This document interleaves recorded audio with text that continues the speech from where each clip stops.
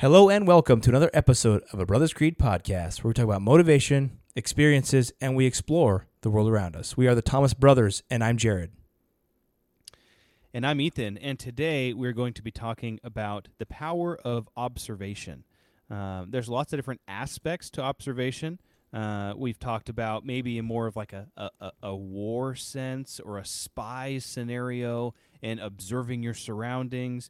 But this one, I think we're going to kind of expand it out a little bit and talk a little bit about more about observing just people in general. I'm going to dig into a little bit about how to read people, some things that you can do to read a scenario or a situation, or maybe tell how someone's feeling by just observing them. And then maybe get a little bit into kind of the opposite of that, maybe perception. Perception is how others observe you. So it's going to be a really interesting one. Tell a couple stories, and we'll get into it. All right, let's do it. Spartans! What is your profession? Any man who must say, I am the king, is no true king. What I do have are a very particular set of skills. Skills that make me a nightmare. If I can change, then you can change. Everybody can change! Let us all unite! Let us fight for a new world, a decent world.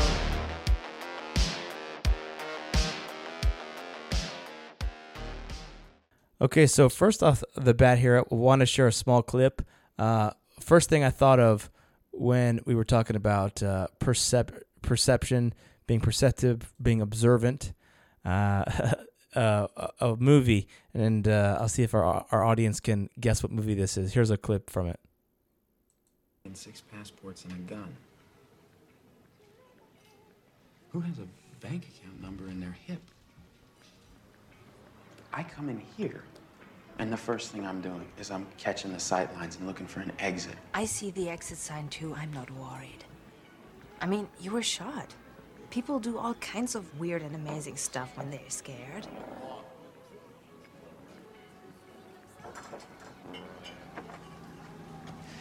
I can tell you the license plate numbers of all 6 cars outside. I can tell you that our waitress is left-handed and the guy sitting up at the counter weighs 215 pounds and knows how to handle himself. I know the best place to look for a gun is the cab of the gray truck outside. And at this altitude, I can run flat out for a half mile before my hands start shaking. Now, why would I know that? Movie? Born Identity. That's right, man. I think it's just so funny. He's like, I can run flat out before my hands start shaking. It's like, does that mean that like you've run out of energy? Well, I think that was more like if you were going to like shoot a gun or something. Yeah, maybe so. But whenever I was a kid, I was like, oh man, that's like, he's so aware and like all this stuff. But now like listening to that, I'm like, okay, so he sees that the guy at the bar weighs about 215 and he can run about a half a mile. I mean, unless he's like up in the Rockies, it's like the altitude's pretty. And out of the 6 people that are in the diner, the one maybe burly guy with a beard versus the like 2 hippie guys or whatever, yeah, most likely going to be the one to have a gun in his truck. Yeah. So after rewatching this for this episode, I'm like, oh, maybe that's not that impressive, but still, it shows situational awareness, I guess. Yeah, or even just self-awareness. Yeah, what your potential capabilities are. Yeah, exactly. But I like that.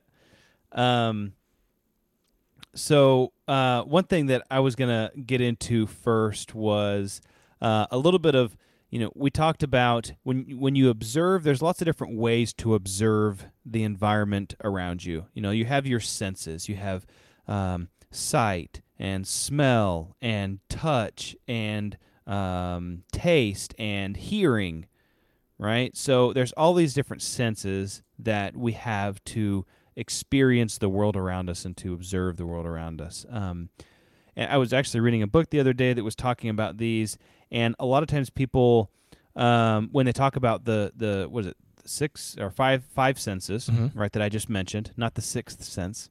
That's seeing dead. It's different. Yeah. That's different. That's a different thing. But people they talk about these 5 senses, and it almost seems when people talk about it that everyone has like an equal number of these five senses that these five senses are equally divided into 20%, and that equals the 100% of your senses. Yeah. And it's really not that way. No. Different people have different senses that are heightened or that are weakened. Some people, they lose a sense and they gain strength in a different sense. And some senses just in general are stronger than others. It's like the whole saying, I got to see it to believe it. People don't say, I got to smell it to believe it. Or, yeah, exactly. I got to taste it to believe it. So the whole thing was this thing that I was reading was saying that sight is probably the most powerful sense that you have, because it is what almost convinces your brain that something is real or not. Yeah. And kind of interesting. Yeah, I had actually some stats on that. If you want me to go ahead. So I was looking at like the ways we communicate. They said that body language is 55% of communication. So that includes like posture, like what you're doing. Are you fidgeting? Or what are you doing with your arms? What are you doing with your mouth? How are you standing? Are you shuffling papers when you're talking? So that's 55% of the communication. The actual words you speak are only about 7%. The tone of voice is 31%. And then the way that you use words to communicate, it's an additional 7%. So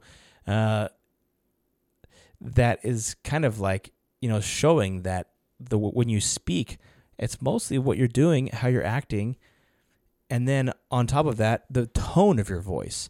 If you have a real mean tone, then people are gonna like, I love you. People are like, oh, I don't believe you very much. So. That's why people who are sarcastic sometimes, like myself, you have to be really careful because sometimes people will take it literally, especially when they don't know you, and especially when they can't see you. So sometimes I'll make jokes on like conference calls at work, and although I'm joking, people don't know my personality that well, and they think that I'm being serious, and I'm like, oh, I was just kidding. So you have to be aware of that when you're on virtual Zoom calls. Yeah, for sure. Well, and that was actually part of... Jared and I both read a book called Never Split the Difference by Chris Voss, who was a negotiator for the FBI. And that was one of the things he talked about was the 7-38-50 rule, that whenever you're communicating with someone, 7% is the content, 38% is tone of voice, and 55% is body language or your facial feature or your facial reactions. So yeah, definitely interesting. I had a list of different tactics on how to read people. I was going to share that, and then we could kind of maybe get into some other things you had or examples. Yeah, go ahead. So this is just a general list of how to read people, and there's tons of lists out there. There's ones from the FBI, and there's ones from all different kinds of stuff. But I thought this list was pretty comprehensive. The first one was learn to distinguish positive and negative body language. A lot of these are talking about body language. So learn to distinguish someone who's posturing in a positive way versus a negative way. Pay attention to the voice pitch, which goes into what we just talked about. What would be somebody posturing it in a negative way? Okay. We'll get into it. Yeah. Okay. So let's pay attention to the pitch in their voice. We talked about that. It's kind of the tone of voice. Pay attention to their breathing. If someone is stressed out or if they are anxious, their rate of breathing might become more shallow, might become quicker. They might start sweating, different things like that.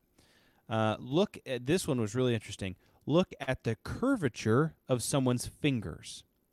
So when I first read that, I was like, what the heck? And a little bit of an explanation is that when someone's fingers are slightly curved, it means that they are at ease. You never see someone walking around with their fingers straight forward, like flexed. Oh yeah. And as I was reading that, my hand was sitting on the desk, and I looked at my hand, and my fingers are slightly curved, and I was like, oh, okay, I'm semi-relaxed right now. But I mean, I can think of times that I've been really stressed, and you kind of like, you're always, maybe like stretching your hands or fidgeting and stuff like that. Yeah. That you're not just in a curved finger, relaxed hand. So that could be a sign of maybe lying or uncomfortableness or whatever. But also like a else. clenched fist too. Like if someone's clenching their fists or their jaw, that might be an indicator they're about to pop off on you. You know what I mean? Yep. Number 5 was check their lean. If someone is interested in your conversation and what you're talking about, then they'll lean in. On the other hand, if someone is fearful or uninterested, they'll lean back. Another one, and this was one you just said, check their grip. Kind of like the fingers being... basically, if people ball up their fists or if they have a tight grip or if they extend their fingertips, as typically happens in a stressful situation. Number 7 is pay attention to their movements, if they're constantly fidgeting. And number 8 is observe the nuances of their smile. And then it gets into, there's 3 different types of smile. And so I'm going to go through those 3 different types. I don't know how exactly to pronounce this first one, but it's a Duchenne smile, which basically this smile is a true smile. It's true, genuine enjoyment, and you can spot it because it usually involves showing teeth and also a reaction in the eyes. And then you have a social smile, which is also called an affiliative or a non-enjoyment smile. This one usually has no teeth and no reaction with the eyes. It's used to convey courtesy or friendliness rather than genuine happiness. So this one's kind of the one where you're walking down the hall at work and you see somebody that you maybe have or have not talked to before, and you just like, give them a little closed mouth smile. Yeah. That's just a social smile. And then you have a dominance. So this is the lopsided smile, or that looks more like a smirk. It is where one corner of the mouth is raised, and it can usually be used to convey confidence or even like condescension within a conversation. So if somebody's doing that, then they feel confident or they feel superior in a situation that might be going on. So kind of interesting, the different nuances of just body posture and how to read people. Yeah, that is interesting. Sometimes it's pretty easy, like when you're talking to someone and then they just start like looking around, or they start like looking beyond you, or they just start, talking, or just, they just aren't really interested in what you're saying. I think sometimes people do that subconsciously because they're just maybe not interested in what you have to say. I felt that way in talking to people that they'll ask me something and I start talking to them and telling them what they asked me, but then mid me talking, they're like, oh, and they start talking to somebody else. And I'm like, oh, I guess you didn't really have any interest in what I had to say.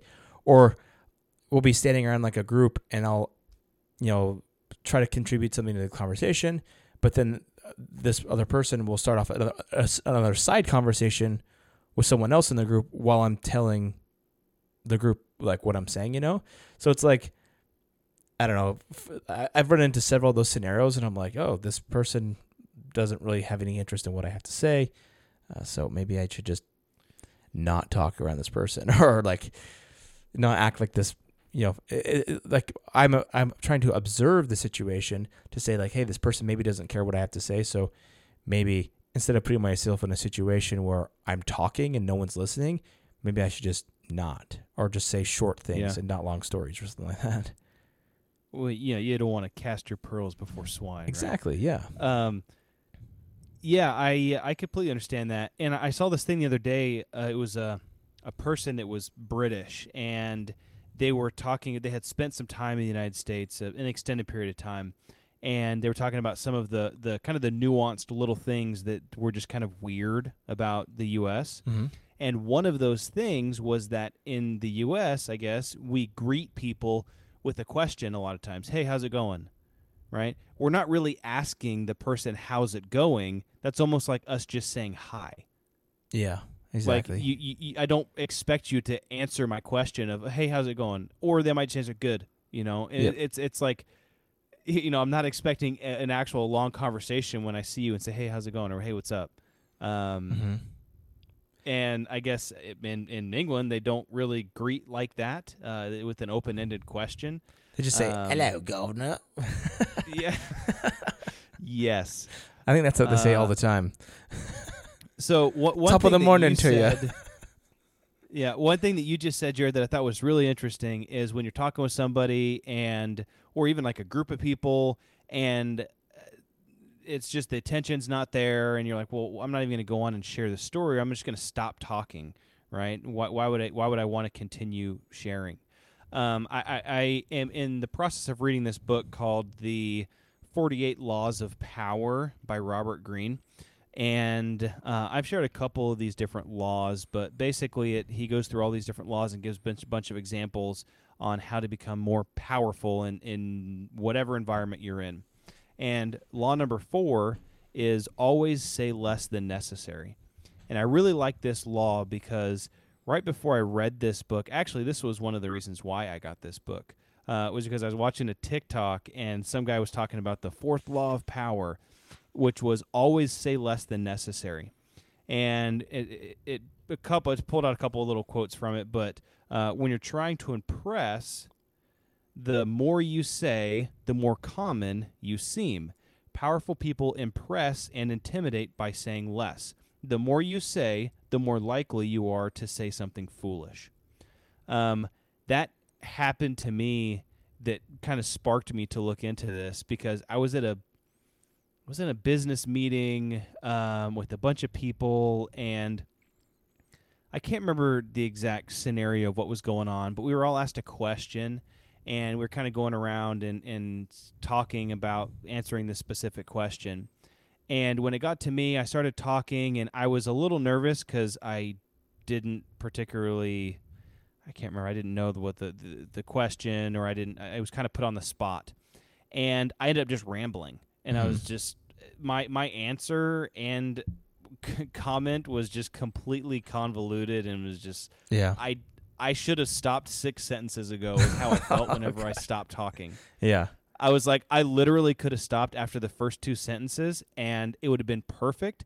But because I was nervous and because it was a new group of people, I was just kind of like, blah, blah, blah, blah, blah, blah, blah, blah, blah, and just kept talking. Yeah. And I remember thinking in my head, stop talking, Ethan, stop talking, Ethan. But my mouth just like kept talking.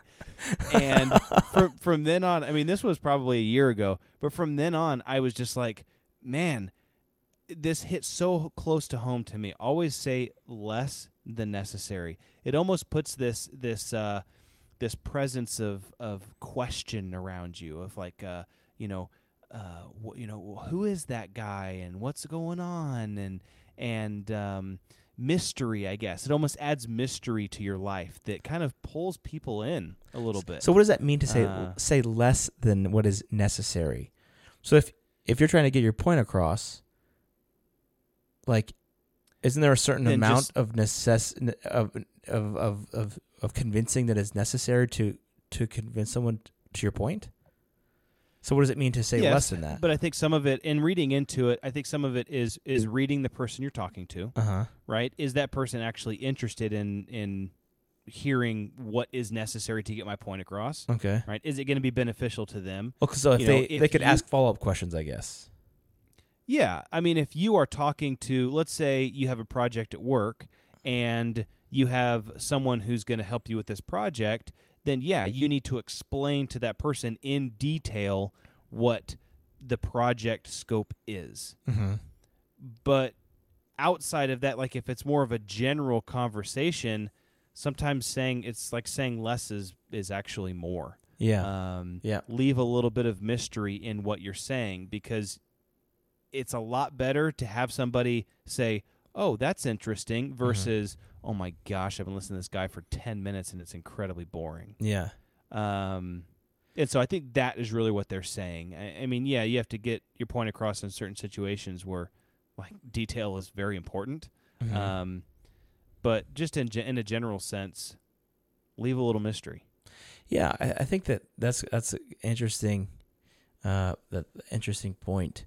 One aspect of, listening and observing is having that situational awareness. This is something you just said, like, know who you're talking to, and maybe what situation they're walking out of. If you're in a meeting with someone and you're delivering a presentation to a high level executive or something, I would maybe know what meeting they're coming out of prior, or what are they going through right now in their personal life, or what are their goals, what are their motives, how can you align what you're speaking that just sing true to their goals. Because sometimes you'll be in a situation where maybe someone's not really in a position to receive what you're saying. Even though what you're saying is gold, they're not quite in the position to be open enough to receive it.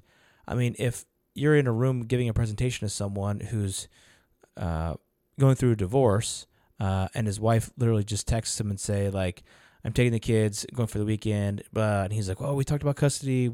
No, you're not supposed to do this. And then it's like, hey, let's have a meeting. Let's talk about quarterly sales. And like, so sometimes you won't know what the person is going through. Most times you won't know what a person is going through personally. But it's important to kind of read that person, read the room, and instruct in a way that they can be most receptive to it. Yeah, for sure. I like that. I also kind of another one I said is, like, we talked about the sixth sense a little bit. We were joking about seeing ghosts, but I think that there is kind of an intuition that's there when you're being observant. Now, this is a little hokey, you could say, but you could just kind of feel sometimes when the situation is off, or when something is a bad vibe. There was a story that I was reading in an article, and it said that a friend of mine once expressed concern about a mutual friend's significant other by saying he didn't say a word to anyone the entire time we were at dinner, and he never looked at you when you spoke to him. He's bad news. When they broke up, everyone said the person had a sixth sense. Not really. She was just paying attention. Try it sometime. So, sometimes if you're really observant, intuition. Yeah, sometimes your intuition is just like, because you're really observant, you can really get a feel of like, hey, this guy keeps cutting off his wife every time she starts speaking, or he doesn't look at her ever when she's talking, or their body language, they're always leaning away from each other. Or, you can tell sometimes like when people are like fighting or whatever, and you're like, something's up, like sometimes you and I have gotten on the podcast. We meet like every single week almost. And there have been times when we've gotten on the podcast and I'm like, oh, something's up with Ethan tonight, or like, what's going on? And you're like, nothing. And I'm like, what's going on? You're like, okay, well, this thing going on that's really stressing me out or something like that, So sometimes it's just a vibe that you can get.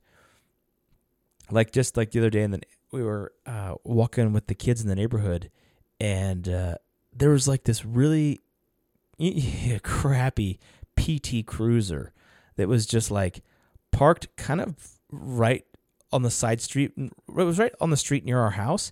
Never seen this PT Cruiser before.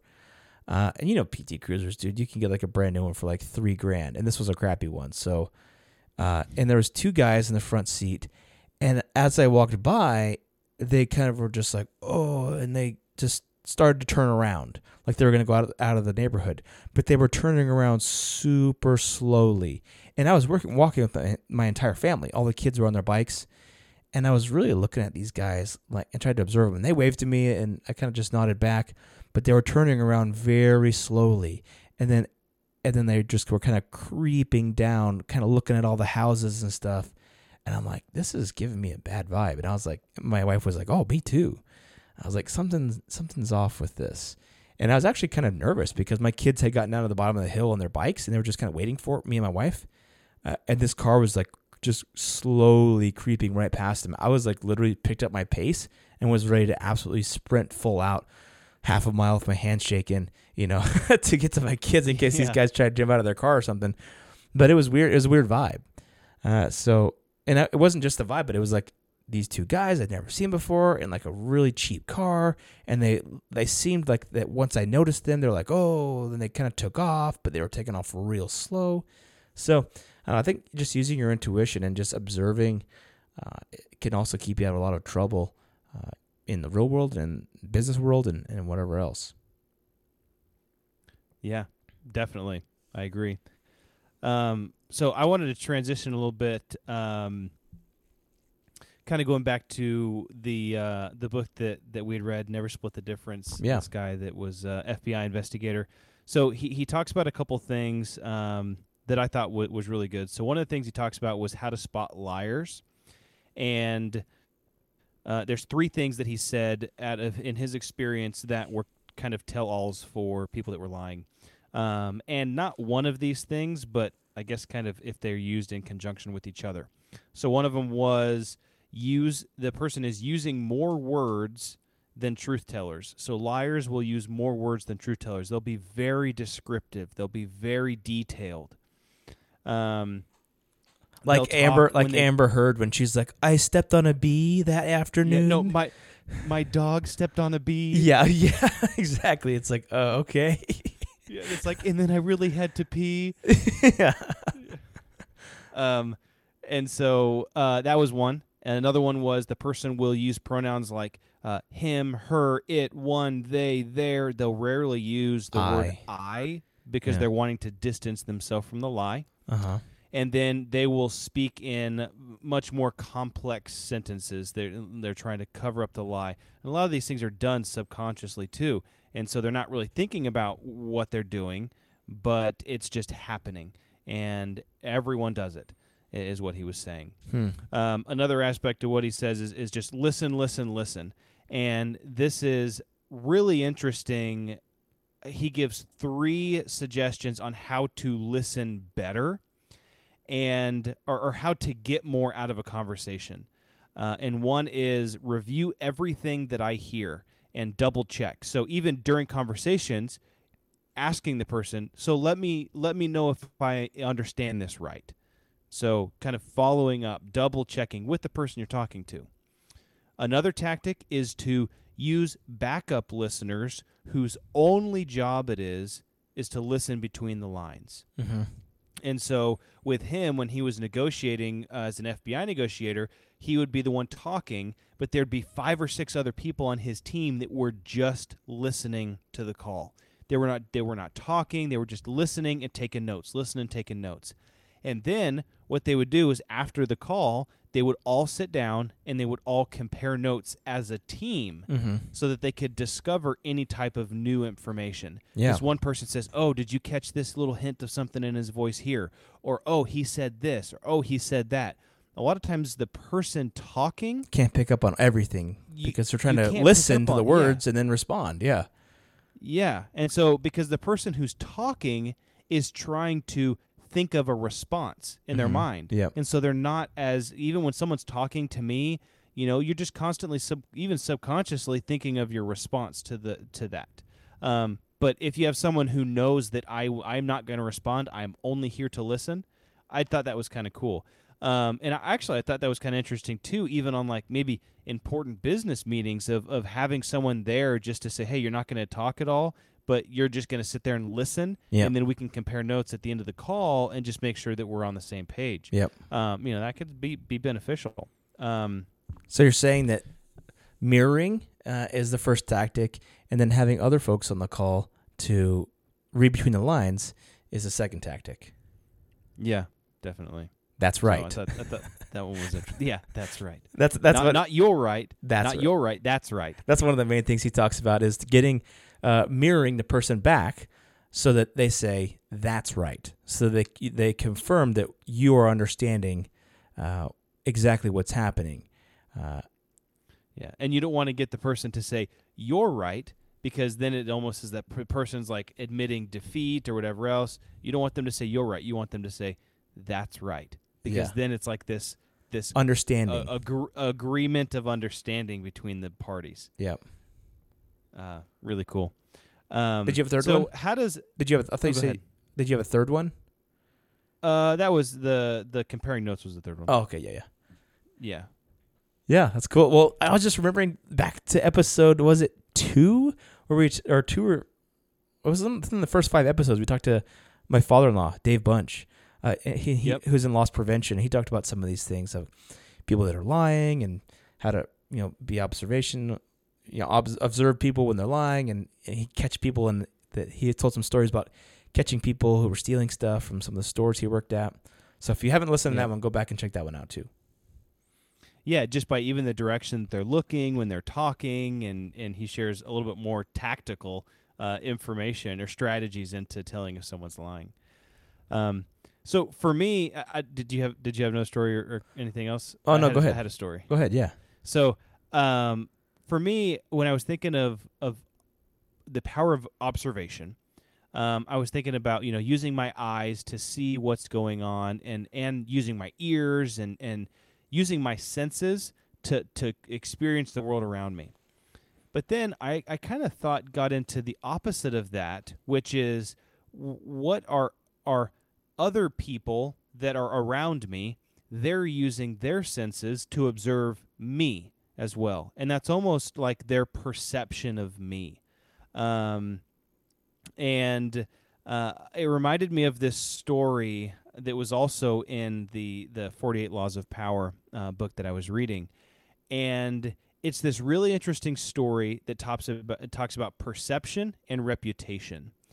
And it kind of applies here, and it's just kind of a cool story. So it was in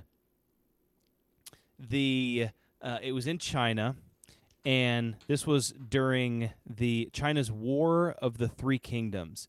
There was 2 generals that were great generals, and they were on opposite sides. They knew each other very well. They had fought many battles against each other. And one of these generals was named Zhuge Liang, and he had a reputation of being just very shisty. He had a reputation of being a trickster and just, being very slick and smart in his strategies, and it was like you don't underestimate Chuko. Oh man, that Right? sounds like a Mexican drug lord or something. That's what it sounds like. So this Zhuge Liang, he had over 250,000 of his troops, and they were all in this city. But what he decided to do was he decided to dispatch his 220,000, almost all of his troops. He dispatched them to go across the country and set up camp at a different area where he was going to be attacking. And so he was alone in this city with 10,000 guys, if not fewer. And so he's just hanging out in this city. They're getting ready to leave. And then he gets word that this other general, kind of his arch nemesis, right, his rival general, that this other general is marching towards the city that he's in. And that general doesn't know that he sent 200 and something thousand, the majority of his men, away already. Yeah. And so this general Zhuge Liang, he's like, oh shoot, this other guy's coming with his 250,000 guys to attack this city that I'm in with my maybe 10,000. Mm-hmm. And he's just like, oh geez, what do I do?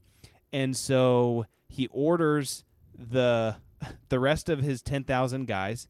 He said, okay, what I want you to do is I want you to open the gates to the city. I want you to open all of the doors to the city, and then you disperse yourself amongst the city and hide. Just don't be seen at all. And they're like, are you sure? And he goes, yes. So they do it. They open all the doors to the city and the gates just wide open. And Zhuge Liang, he goes and he dresses up like a monk. And he sits atop of the gate, the tower that's right above the opening gate. And so he sits up there, and he has like a little lute that he's playing, and he's burning a bunch of incense around him, and his nemesis comes up and rides up with his 200,000 soldiers, and he rides right up to the gate, and as soon as he gets to the gate, his nemesis recognizes that it's Chuko Liang up on the top of the wall, and he's like, Chuko, what are you doing? And Chuko's like, oh, I'm just up here enjoying my music. Come on in the city. Just like completely baiting him, just like acting weird and acting super, as the kids say these days, sus, right? Acting super suspicious. And he's just like, oh, come on in. We've got dinner for you. And he's playing him songs on his lute, and he's dressed up like a monk. And they're like, what the heck is going on? And so the arch nemesis guy, the other general, he's like, oh no, he's this Chuko guy. He's got something baking. He's got something going on. He's like, he got so weirded out by this whole situation, and he was so suspicious about what was going on that he ended up just turning his forces around and left. Oh wow. And it's just the interesting sense of the power of presence and the power of reputation. That if it was any other guy, or if it was somebody that the other general didn't know, he would have just been like, oh, charge the city. But because it was that Chuko Liang guy, because it was him, and he had built this reputation, and he had this presence of confusion, and he kind of completely threw off the other guy, as the other guy was observing him. He was hearing what he was saying. He was seeing that the gates were open to the city. He was seeing that oh, there's no soldiers around the gate. What's going on? Where are his soldiers? Where are his 250,000 guys? It's a trick. And it's a trap. Yeah, it's definitely a trap. Run, And it gave him just enough time for Chuko Liang and his guys to leave unharmed. And so I just thought it was a really interesting story, and it kind of played into how sometimes our observations can deceive us. Yeah. Of our observations of situations can kind of be interesting, and it played on the other side of things as well, in that you can play with other people's ability of observation. Yeah. You can use different tactics to get people to do and say and attack or not attack things according to what their perception of you is, what their observation of you is. I think I was watching a show recently where it was like with that. Remember Burn Notice? Remember that movie show Burn Notice? Yep. Like the whole thing is like teaching people. Like half the show is just like, oh, whenever this is happening, do this or this. And like one of the things is like, there's a bunch of guys chasing him, and he acts like a total idiot. He's just running like crazy, like really scared. Oh no, don't hurt me. Just trying to underplay, who he is. Or like on Walking Dead, when one of the ladies, she's like, oh, don't hurt me, I'm just an innocent woman. And then they're like, we're going to get you. And she's like, don't hurt me. And like, they're just so unsuspecting. And then she's like, and she just mows everybody down with like a machine gun, Spoiler alert.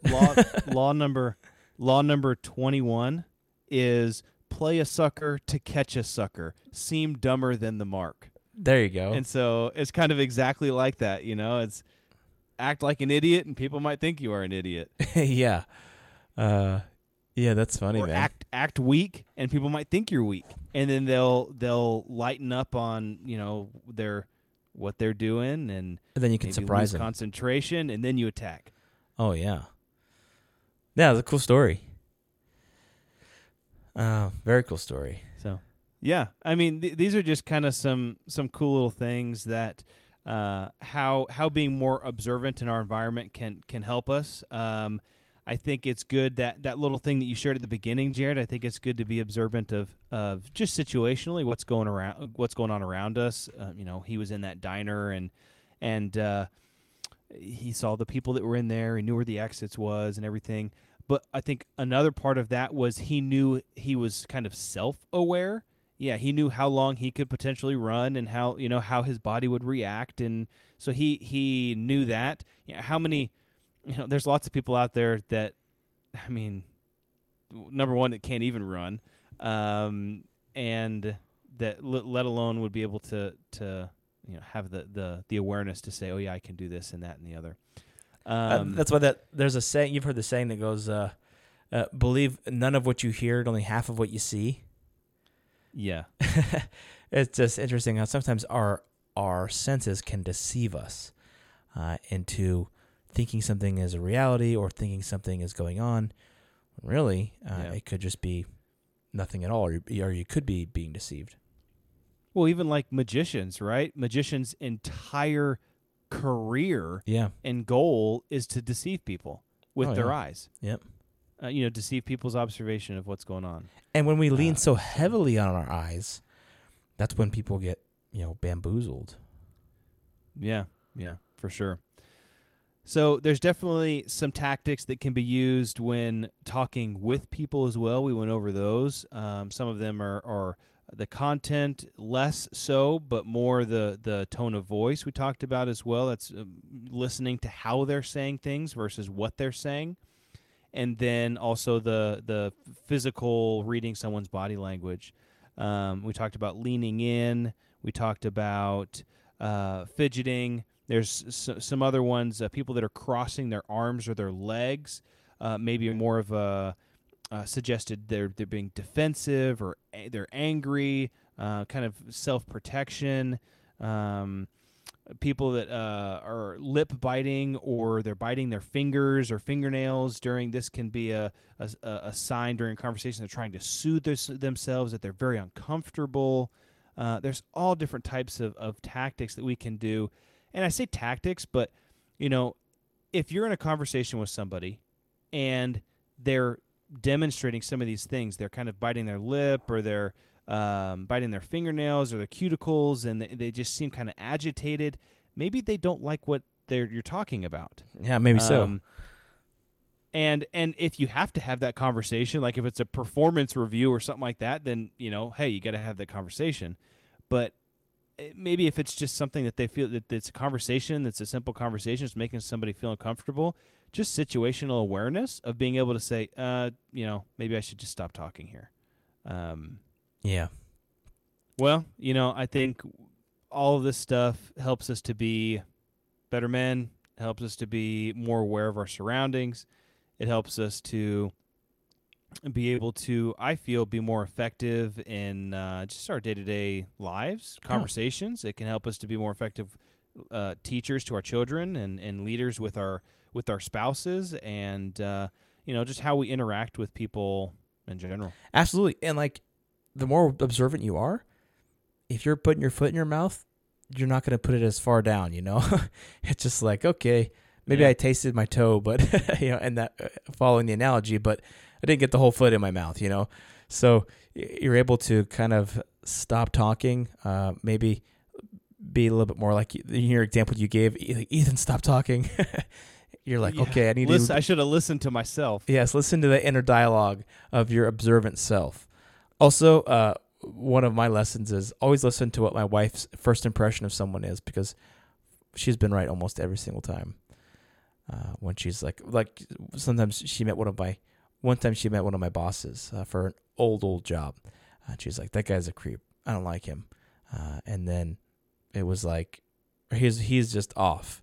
And then, 6 months down the road, we were like, yeah, this guy is really off. Maybe I should be looking for a different job. So that was just one of many examples. But, some people I think have a better sense at detecting that. I hope to hone my senses on that too. The sixth sense. Yeah, exactly. So anyway, this was a great episode. Great observational tactics and suggestions here. Ethan, thanks for sharing those. And we gave some great examples as well. from ancient China and from just recently in my Jason case. Bourne. Jason Bourne, yeah. That was from the early 2000s, I think. Yeah. But anyway, hopefully you guys can add this to your creed and you can be more observant. And let's go build that creed together. All right, let's do it.